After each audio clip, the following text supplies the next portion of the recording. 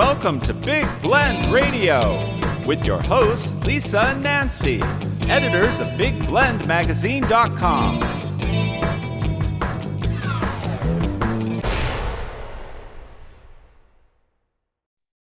Hey everybody, welcome to Big Blend Radio. Today we welcome back Glynn Burrows, a family history expert, a tour guide and owner of Norfolk Tours in England.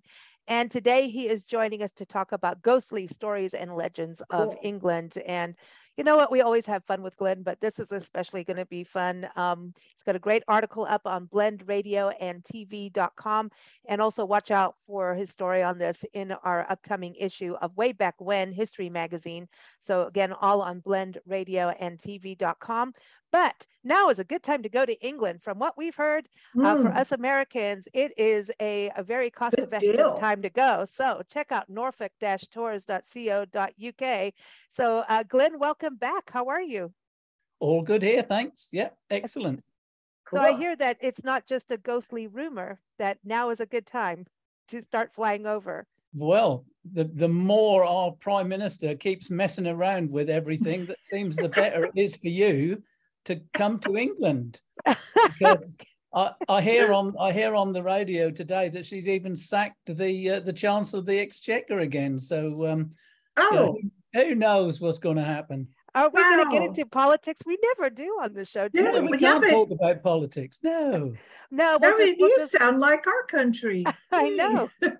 I know. We should just, we should have TVs up on a wall with everybody doing their shenanigans. Because, I mean, right now in this country, it's getting really interesting. So, here it goes. But now your Prime Minister, isn't she from Norfolk, or am I getting the wrong person? Well, she used to be an MP she still is an MP in Norfolk. She's not from Norfolk. Now she's not. She used to be, but now she's not. She never was. She never was. Don't start me on it, please. Okay. All right. Well, we're going to talk about headless horses. Okay. Much more fun. And Anne Boleyn, I know you bring up Anne Boleyn every chance you can. Yes. What is going on with Anne Boleyn? Tell us about her. Anne Boleyn was born in Norfolk, according to all of the people I talked to, at Blittling Hall. So, I mean, if she's born in Norfolk, I've got to talk about her, because she's probably one of the most famous of Henry VIII's wives.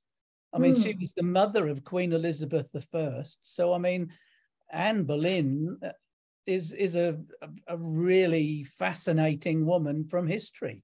Yeah. And, the fact that Henry changed the course of English history by coming away from the Catholic Church, the fact that he beheaded his wives if he didn't like them very much, the fact that he was just such a, I don't know, strange man, I suppose you could say, to put it nicely, but when you've got someone like Anne Boleyn, you've got to bring her up in conversations, because she's such a person to talk about. I agree. I mean, her history is huge, but like this execution thing, like, when we were in England, and I remember as a little kid going to the castles and going down under in the dungeons, like, no, like that. Now I'm going to do the Blickling Hall. No, I can't help it. But when you go under and you see like the execution, like when you put your head in and then they just chop it right off with your arms in there, and you have to lie. Like, okay, if you can't do push-ups, too bad. You're going to be in that position, and they chop your head off. I mean, who wants to do push-ups and then have to do that too? And so when it came to women, are we looking at those kind of guillotines, or were they dunking? No, it was a big block of wood. And basically it was a big block of wood that you knelt behind, and it had a slight carved out piece at the front for your chin. So you basically just sort of put your chin down like that, and and the person just chopped your head off. It up. And they do say that when you were having your head chopped off, you would tip the executioner, so he would make a good clean cut. Because you don't want him partially missing and you don't want him to have 3 or 4 goes at it. Oh my God, Glynn. Yeah, I'm sorry. This is what happened, and they say that you would tip the executioner, so he would just go, and that would be it. You know, you'd take whatever last money you had anyway, or give it to your family. Exactly. It's no good so, to you. Anne Boleyn, where was she executed? Like, where did that happen? And like in the Tower of London. Oh wow! So do they still have her execution block, or because that would be weird? There are blocks. There are blocks there. I don't know whether the one that she was executed on is still there. I mean, I've only been to the Tower of London once, so I don't know. But the interesting thing about her ghost is the fact that they do say that, you know, she's carrying a head under her arm, which is a bit classical, isn't it? You know. Yeah, that's cool. You know, if I'm going to be haunting people, I don't want to have my head under my arm. You know, I want to be no, but in a way that'd be kind of cool if you talked. Like, oh you know, yeah, Talking Heads, the band, you could start singing Psycho Killer. Yeah. You know? I mean, funnily enough, I've been talking about heads under your arm. There used to be a really good pub sign in King's Lynn, which was a man, you know, dressed up in medieval clothes, or Georgian. It might have been Georgian clothes on the last sign that I saw in King's Lynn, with his head under his arm, because that was the honest lawyer. And basically, they say that the only lawyer who's honest is the one who's dead. Oh, nice. Yeah. Still talking. You know, that was the classic for Anne Boleyn, was to have her head under her arm. You know. Oh wow. That's what they say. And then, so she's supposed to arrive with her head in her lap at the house in a coach driven by the headless horseman.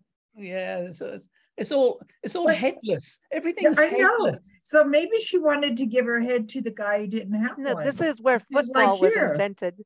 You know, soccer. No, this is how soccer got started. No, she wanted to give her head to somebody that she liked that didn't have one. So she's like carrying her head around and giving it to the headless horseman. Well, who knows? I mean, if he was headless, how could he see where he was going? But well, maybe he was having an affair with her. I wouldn't know.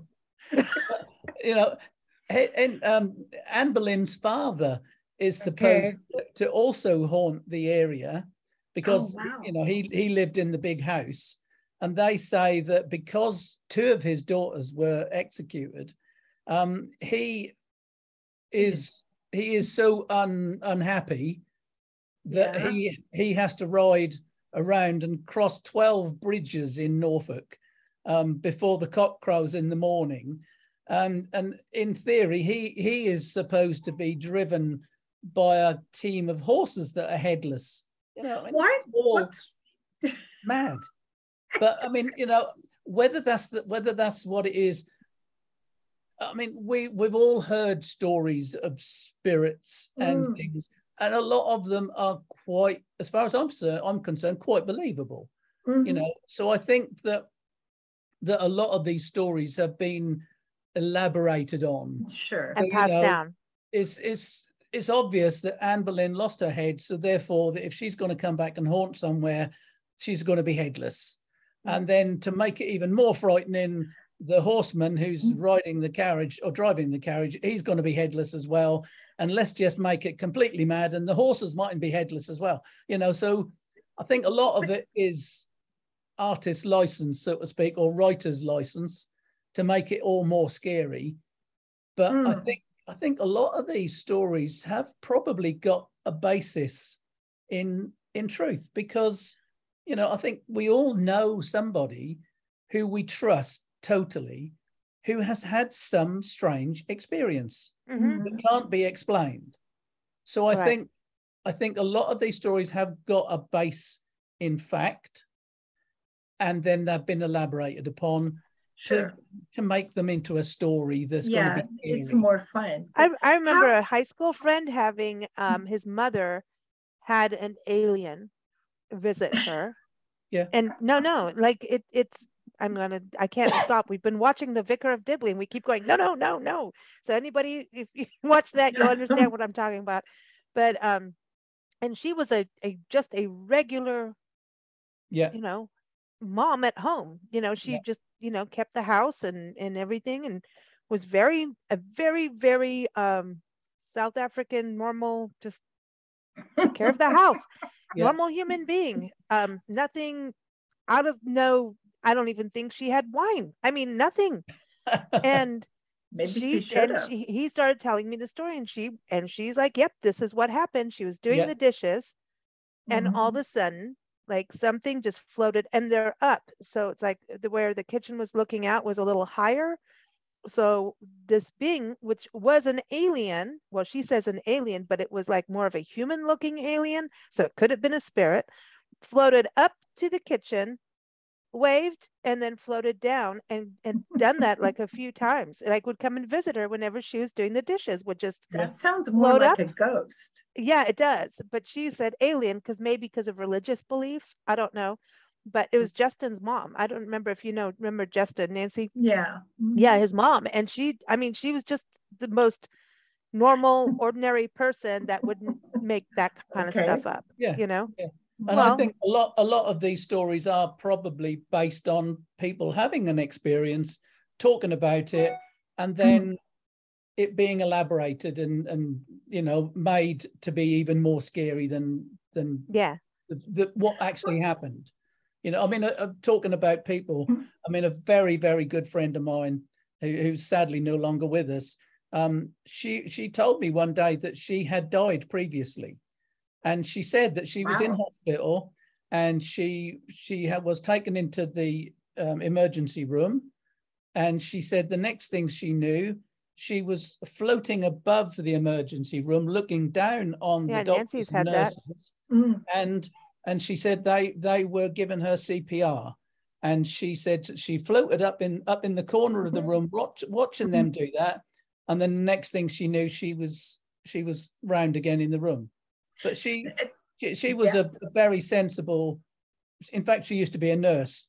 But she was a very sensible lady, and she said she floated up and watched them bring her back.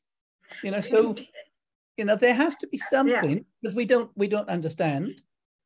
But some of the stories are really believable. But I think when I was in a car accident, this guy made a left-hand turn, but went into the wrong lane and just smacked. And I was stopped at a red light. So, I wasn't even moving, and he just plowed right into me.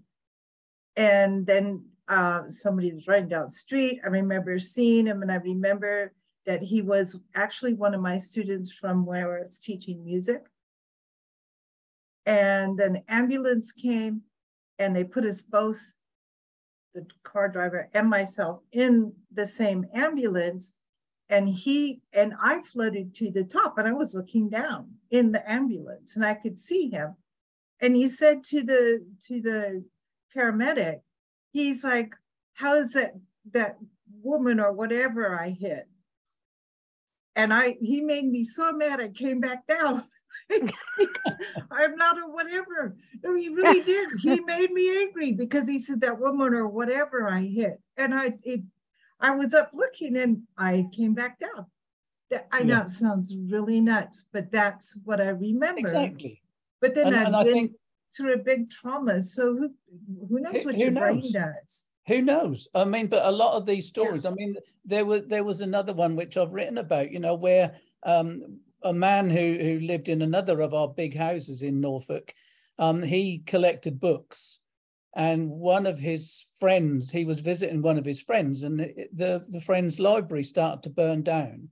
He went into the library to try and rescue the books, and obviously he must have taken in some smoke or something. Anyway, he died rescuing these books, and they reckon that his ghost is still to be seen walking in his library at the big house, reading books that he didn't have time to read while he was alive.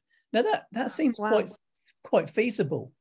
Why wouldn't somebody who was mad on books, why wouldn't he haunt a library? That's the sort of place I would haunt. Yeah, that would be cool. That is cool, actually, because you could go in, and when someone's reading a book, you could turn the page for them. That would be like, here, that for you. No, but I think and that's was he part of Parliament or something? Because I was looking him up to see, and then I got all these. It's really difficult when we get a bunch of Williams. William Wyndham the third. Yeah. Was he part of Parliament or something? Or is that going to be a different one? Maybe. I don't know. He probably was. I mean, he was a member of the landed gentry, and normally landed gentry were connected to the ruling classes. I haven't actually looked at William Wyndham the third in detail. All I know about him is the ghost story that's attached to him at his house. But I wonder how many people get locked away for these stories, like kind of like, oh, you're nuts. We're putting you in the the cuckoo's nest. Well, who knows? But I think in those days things like that were accepted much more than today. I mean, today we might think people are mad, but years ago, I think having a spiritual presence was more acceptable to people because I think they probably believed things more. So I think that people wouldn't be locked away for seeing ghosts. You know, there's an interview that's airing right after this airs with a musician, David Young, and we've talked about him because we've been holding on to this interview, but it's he is part of the NDI, I think, Near Death Association or Near Death, and so it's scientists who talk about that crossing period, like you're both talking about, people going up, and he's saying it's mostly medical people and nurses and doctors who are saving someone's life, who witness this, and then the patient will talk about it as they're coming out of an anesthesia. So there's all of this scientific evidence that all these stories can be true. There is evidence that it's not all like fanciful, but it is fanciful when you start talking headless horses. I think that's a little, that part, yes. Yeah. But there are, the science and the spiritual belief is bit by bit starting to unite, which I think is very exciting because I don't know. I want to talk to him. Like, I don't know, it's just like, I want to do radio shows with spirits. Could you imagine how cool? I wish I could meet a ghost because I'd love to talk to them and ask them questions. But that doesn't seem as though that ever actually happens. It always seems all of the stories, they just seem as that they are on another plane. They're completely on that side and we're here. And he says everyone goes to heaven. Absolutely everyone. And everyone we've talked to on these spiritual beliefs say, honestly, everyone just goes to heaven. There is no real hell. That's maybe that's here with politics. But politicians, but really that it seems, so when someone is back here, these ghosts and spirits, that they're here because they have unfinished stuff and they just haven't gone to the light yet. So I think it's, talk to them while you can, but they're not like coming from another plane to mess with you. That's not really their goal. No. And there aren't actually that many ghost stories where people who see ghosts report bad things happening. Yes, you hear about poltergeists where they move things or they just change things around and that. But that's cool. You don't actually hear many stories where something nasty happens.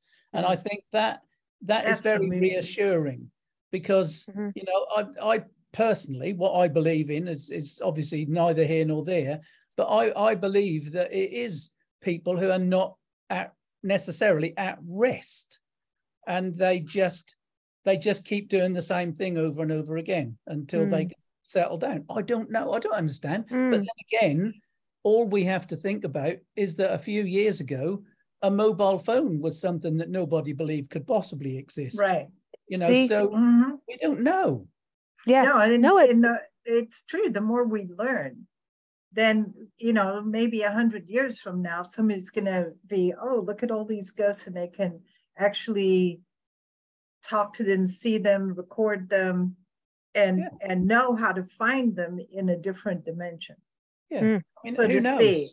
Yeah. Who knows? Because maybe our sensitivities will change and our eyesight will change. And one of the things that I read some years ago was something about the fact that we still don't understand time. Yeah. So therefore, the same times, the same things could be happening in different time scales, and they could be all happening at the same time. So instead of these things being ghosts, they could just be somebody who is in the wrong time frame.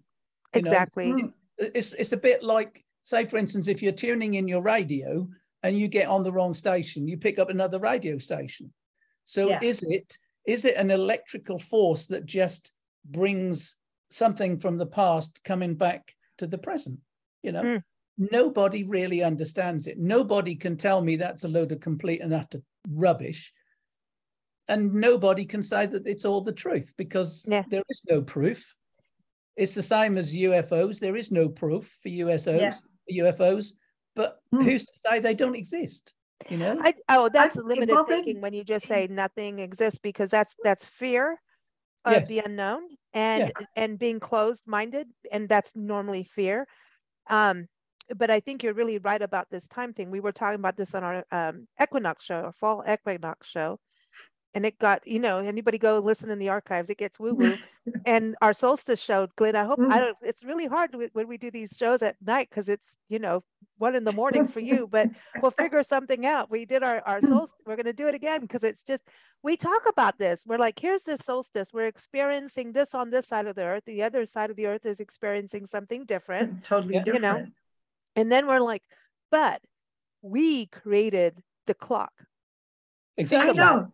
And human beings. The calendar, I mean, we couldn't even get the days straight. February, it gets shorter. We couldn't even equalize the days. What happens if you were born on February 29th or 28th? Like you're messed up. You don't get a birthday really once a year, or once every few years, however that works. Don't ask me about leap year. I mess up all the time. I know. But I mean it's a mess. Leap year. So maybe there are ghosts of people of leap year. You know what I mean? Like I didn't get my birthday. So, I mean, it would be really good if the people who are listening to this could get back to us and tell us their own experiences. Yeah. Because, it is something that everybody knows somebody who has experienced something that is unexplainable using it's like normal, our inner everyday voice. stuff. Is our inner voice from today or from the past going, hey, I'm the older version of you. I've been there, done that. Grow up. No, but there's that whole thing of deja vu where you're doing something and then you're like, even though you've never been there before, you're like, I've been here before. Yeah, I've had that happen. And even as a kid, we moved into this place, a different house, because we moved every year, because that's how my parents rolled. And so I don't think they paid their bills. I was going to say there must have been something to do with that. There was something up for sure. And so every year there was a new house. And this one backyard patio, my brother and I were messing around back there with roller skates. And I remember a bulldog on the other side of the fence put his nose through a hole in the fence. And I was like, this has happened before. I know the bulldog, I know the patio, I know that this has happened before, but then it hadn't. So it makes you nuts and that was just as a kid. I was probably 11, 12 years old. Was the bulldog black? No, he was this is brown a good and segue, white. Glynn. And his name was Buster, and he kept we became great friends because I fed him through the hole in the fence. He became my best buddy. I'd go outside when I was upset and talk to Buster, and put his nose through the fence, not play with his nose, and he would lick my finger, and he was cool. His name weren't Shuck then, that's the main thing. His name was Buster. Let's talk about Shuck, because isn't that the picture for those who are watching? I have a sheepdog. It's a dog. What is that, Glynn? What is that? Well, Black Shuck is a story of a dog that is seen or said to be seen in North Norfolk, mainly on the coast. And it seems to be a story that is spread around the whole country. Wherever you go all over the country, they seem to have a story to do with a ghostly dog. And it always brings bad news. And they always seem to say that if you see the dog, if you see this big black dog, and there's howling, sort of like a wolf type of dog, then it's bad news, and somebody close is going to die. And it seems to be a regular type of a story. So, you know, it seems that the one in Norfolk is called Shuck, and it's called Black Shuck because it's a big black dog, like a bit like an Alsatian. But there are so many of these big dog stories, you know. Wow. And even I seem to remember when I was at school, there was a story of a dog that was a keeper of keys, or I think it had 3 heads. Oh, master of the house, keeper of the keys. A bit like the Harry Potter big dog, you know, had 3 heads. You know, so I think there are lots of stories about dogs. And there was another story that I've written about where there was a fiddler. So he was playing his violin and he had a dog with him. And he believed that there was a tunnel, underground tunnel.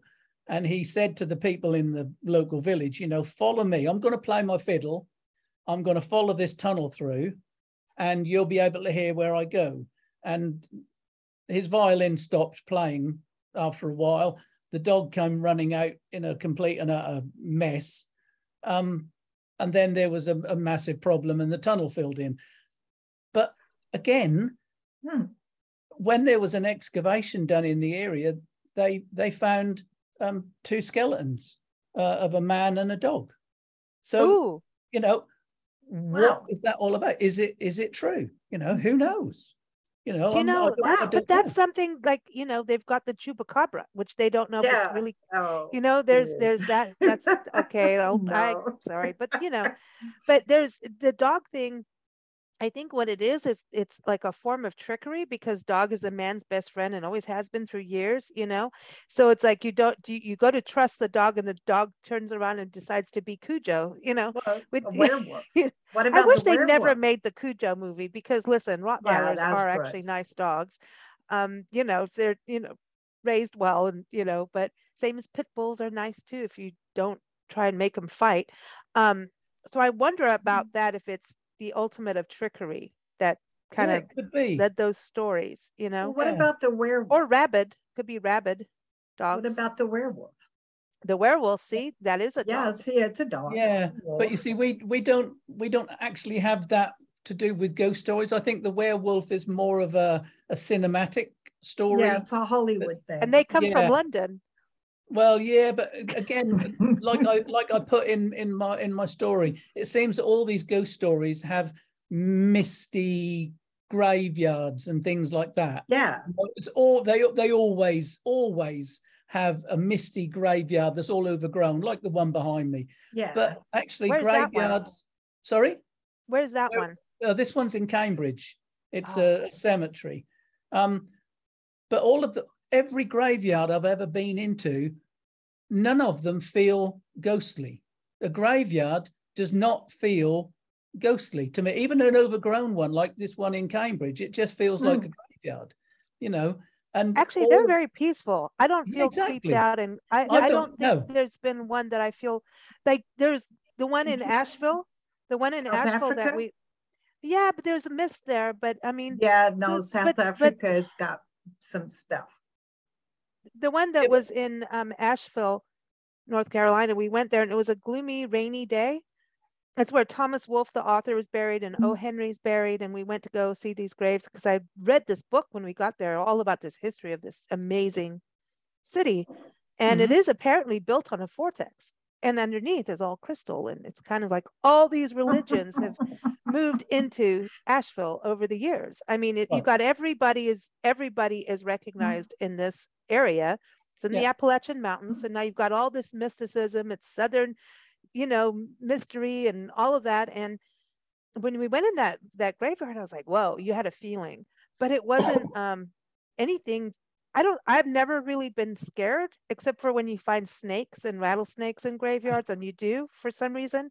But there's a peace. Yes. And that's something Nancy and I watch. We're going to have this map across of graveyards and cemeteries across America because we've done so many of them. And I always tell people in travel and tourism, people travel to graveyards. It is a huge, huge thing. I mean, is that something for you as a family history expert and bringing people?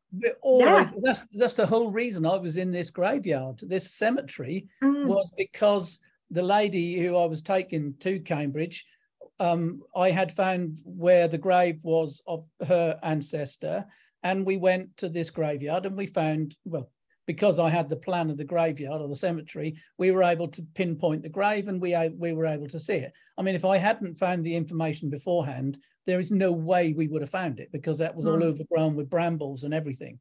And even the tour that I did last week, we went to this church.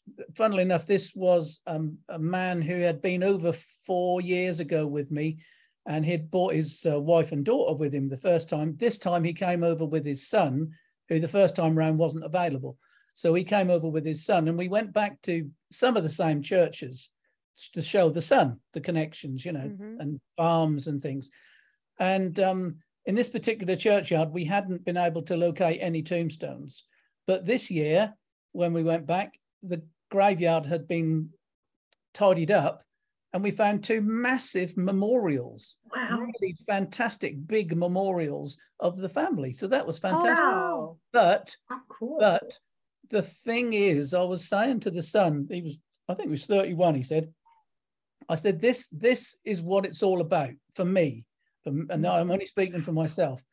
When I can stand beside one of my ancestors, I then have a total connection with that person, because I know that that person is there.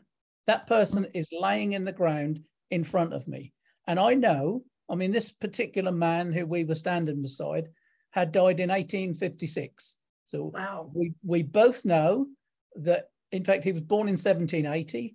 He died in 1856, and his wife was in the grave as well. So we both stood there, and we both knew that this bloke and his wife were both lying in the ground in front of us. And the young man who I was showing this grave to, although he lives in Canada at the moment, his DNA is in the ground in front of him. His That's DNA, wild, isn't it?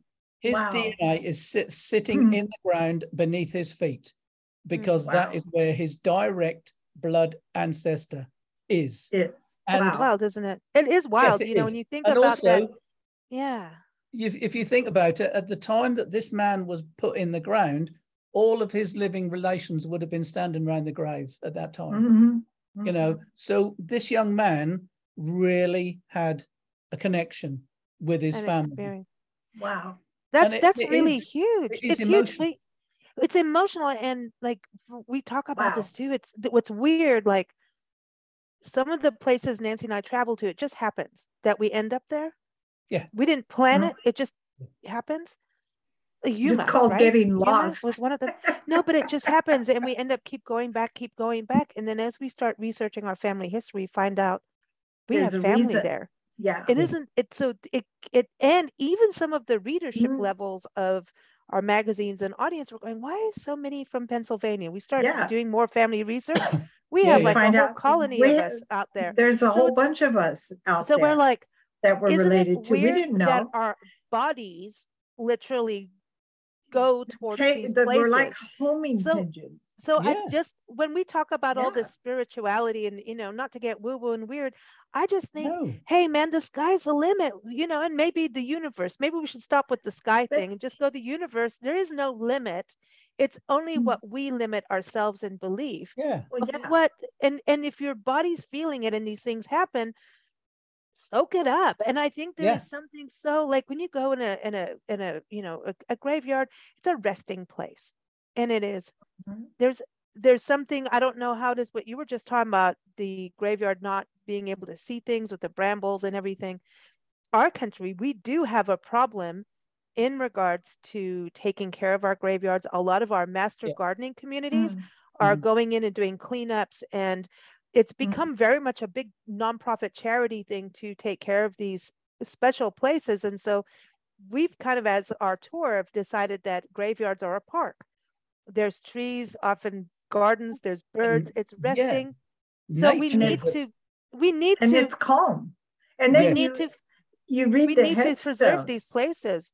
Yes. Yeah, we do. And you read when you start reading the headstones, if you have their names on them. Yeah, sometimes it's just a stone and the rest is worn off. But when you start reading the headstones, you start recognizing names from history. Yeah, but also they're following back. They then come to be real people. Yeah, because so many times a tombstone will not just say, Fred Bloggs 1820 to 1860.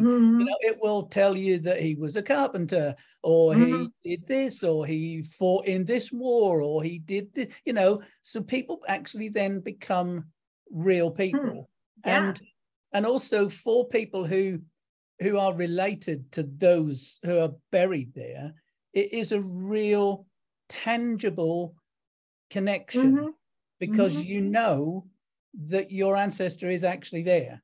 It's not like going to his house, that he lived there, but when you're standing beside his grave, you know that he is actually there.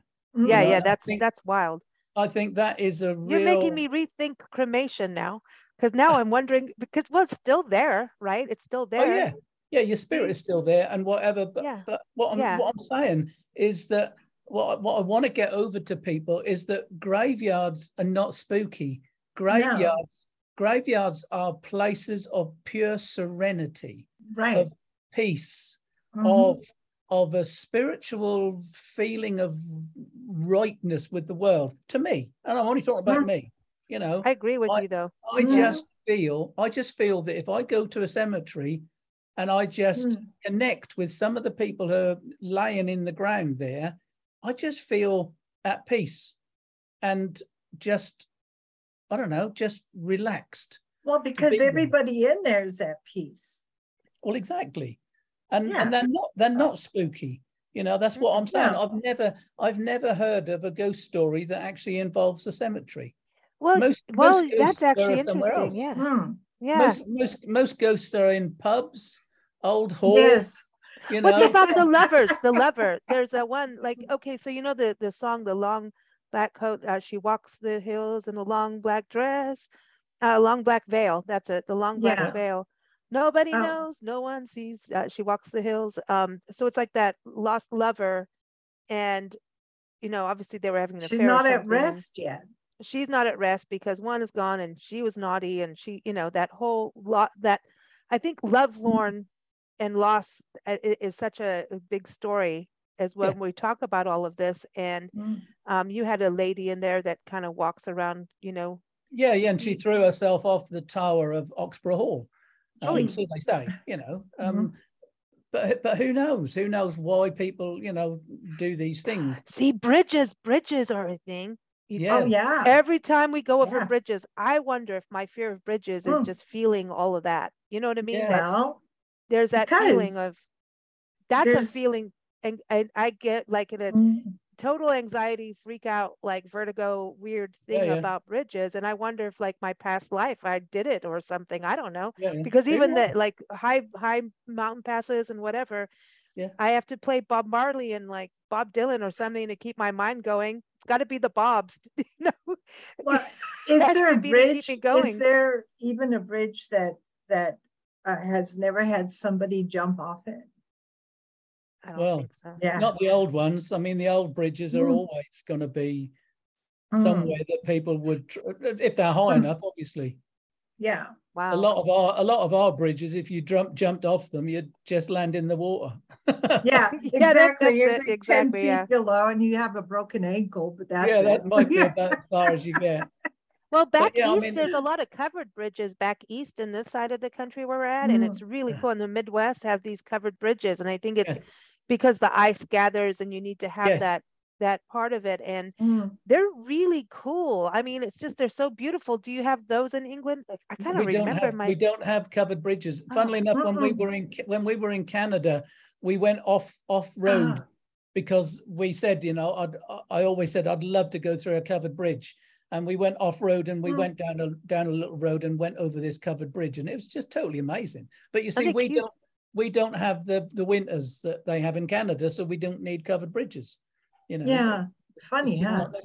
Speaking of that, how is your weather? Because I know you had a hot summer. How's it feeling now in fall? It's lovely. Yeah, our grass is as green. Our trees are now beginning to turn. So, you know, things are back to normal. Nature always recovers.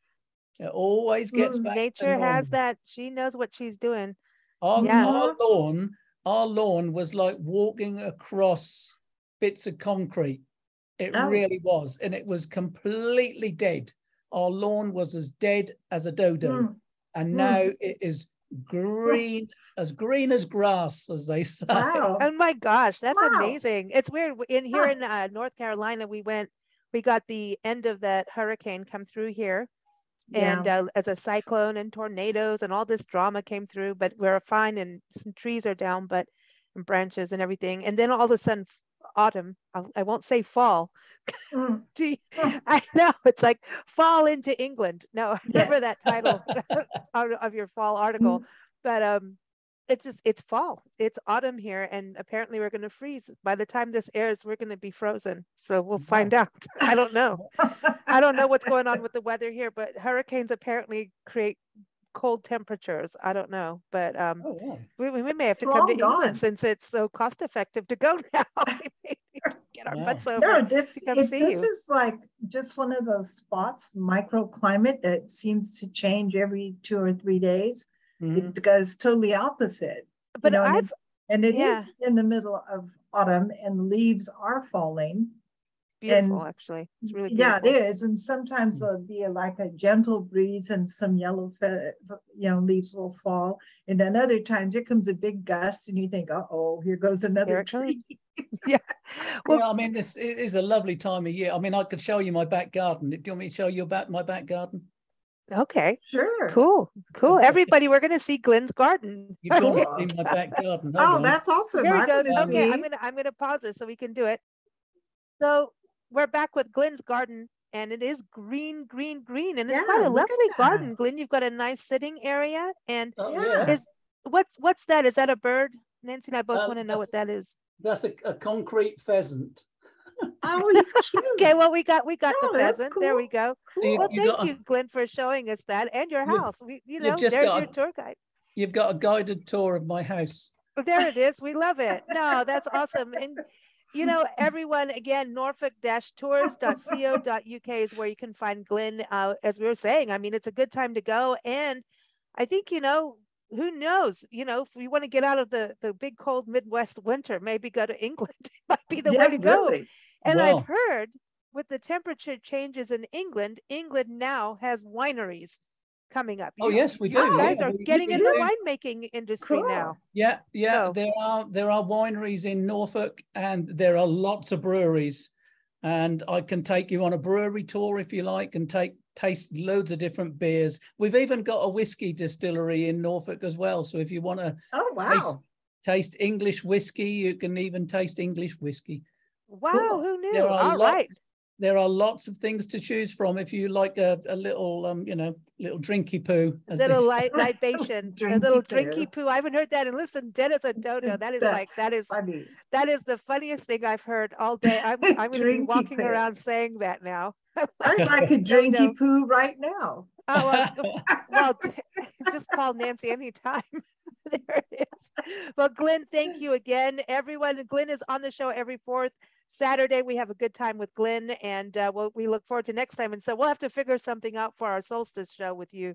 Maybe we'll move the time of the solstice, Glynn. Well, why not? Time is all man-made, isn't it? It is. I think crazy. You need to be on the show with all our other guests that get into all of that. And we just talk about basically, like we said, there's no limit. Like, really, if you feel something and it feels real, then it is. Who cares? Exactly. Like where we are now, the cats got up at 6:30 every morning until the weather changed. Now they're 10 minutes late. But I've been schooled that I have to feed them at 6:30 in the morning, but they're not up yet. So I get up and I look around and I'm like, okay, I'm going back to bed. And then I want to know why the cats are getting me up at 5 then. I don't know. But then they get me up 10 minutes later when I'm just about to fall back to sleep. I'm like, you know what? Can't I just put your food out? No. That's called cats. They're cool, but they're more in tune with the weather. Yeah. And the change of season. Cats are in tune with what they want to be in tune with. That's the thing with cats. Oh, especially these. Yeah. There's one cat here that. All right. Everyone, again, keep up with Glynn at norfolk-tours.co.uk. Of course, keep up with us at bigblendradio.com. Thanks, Glynn.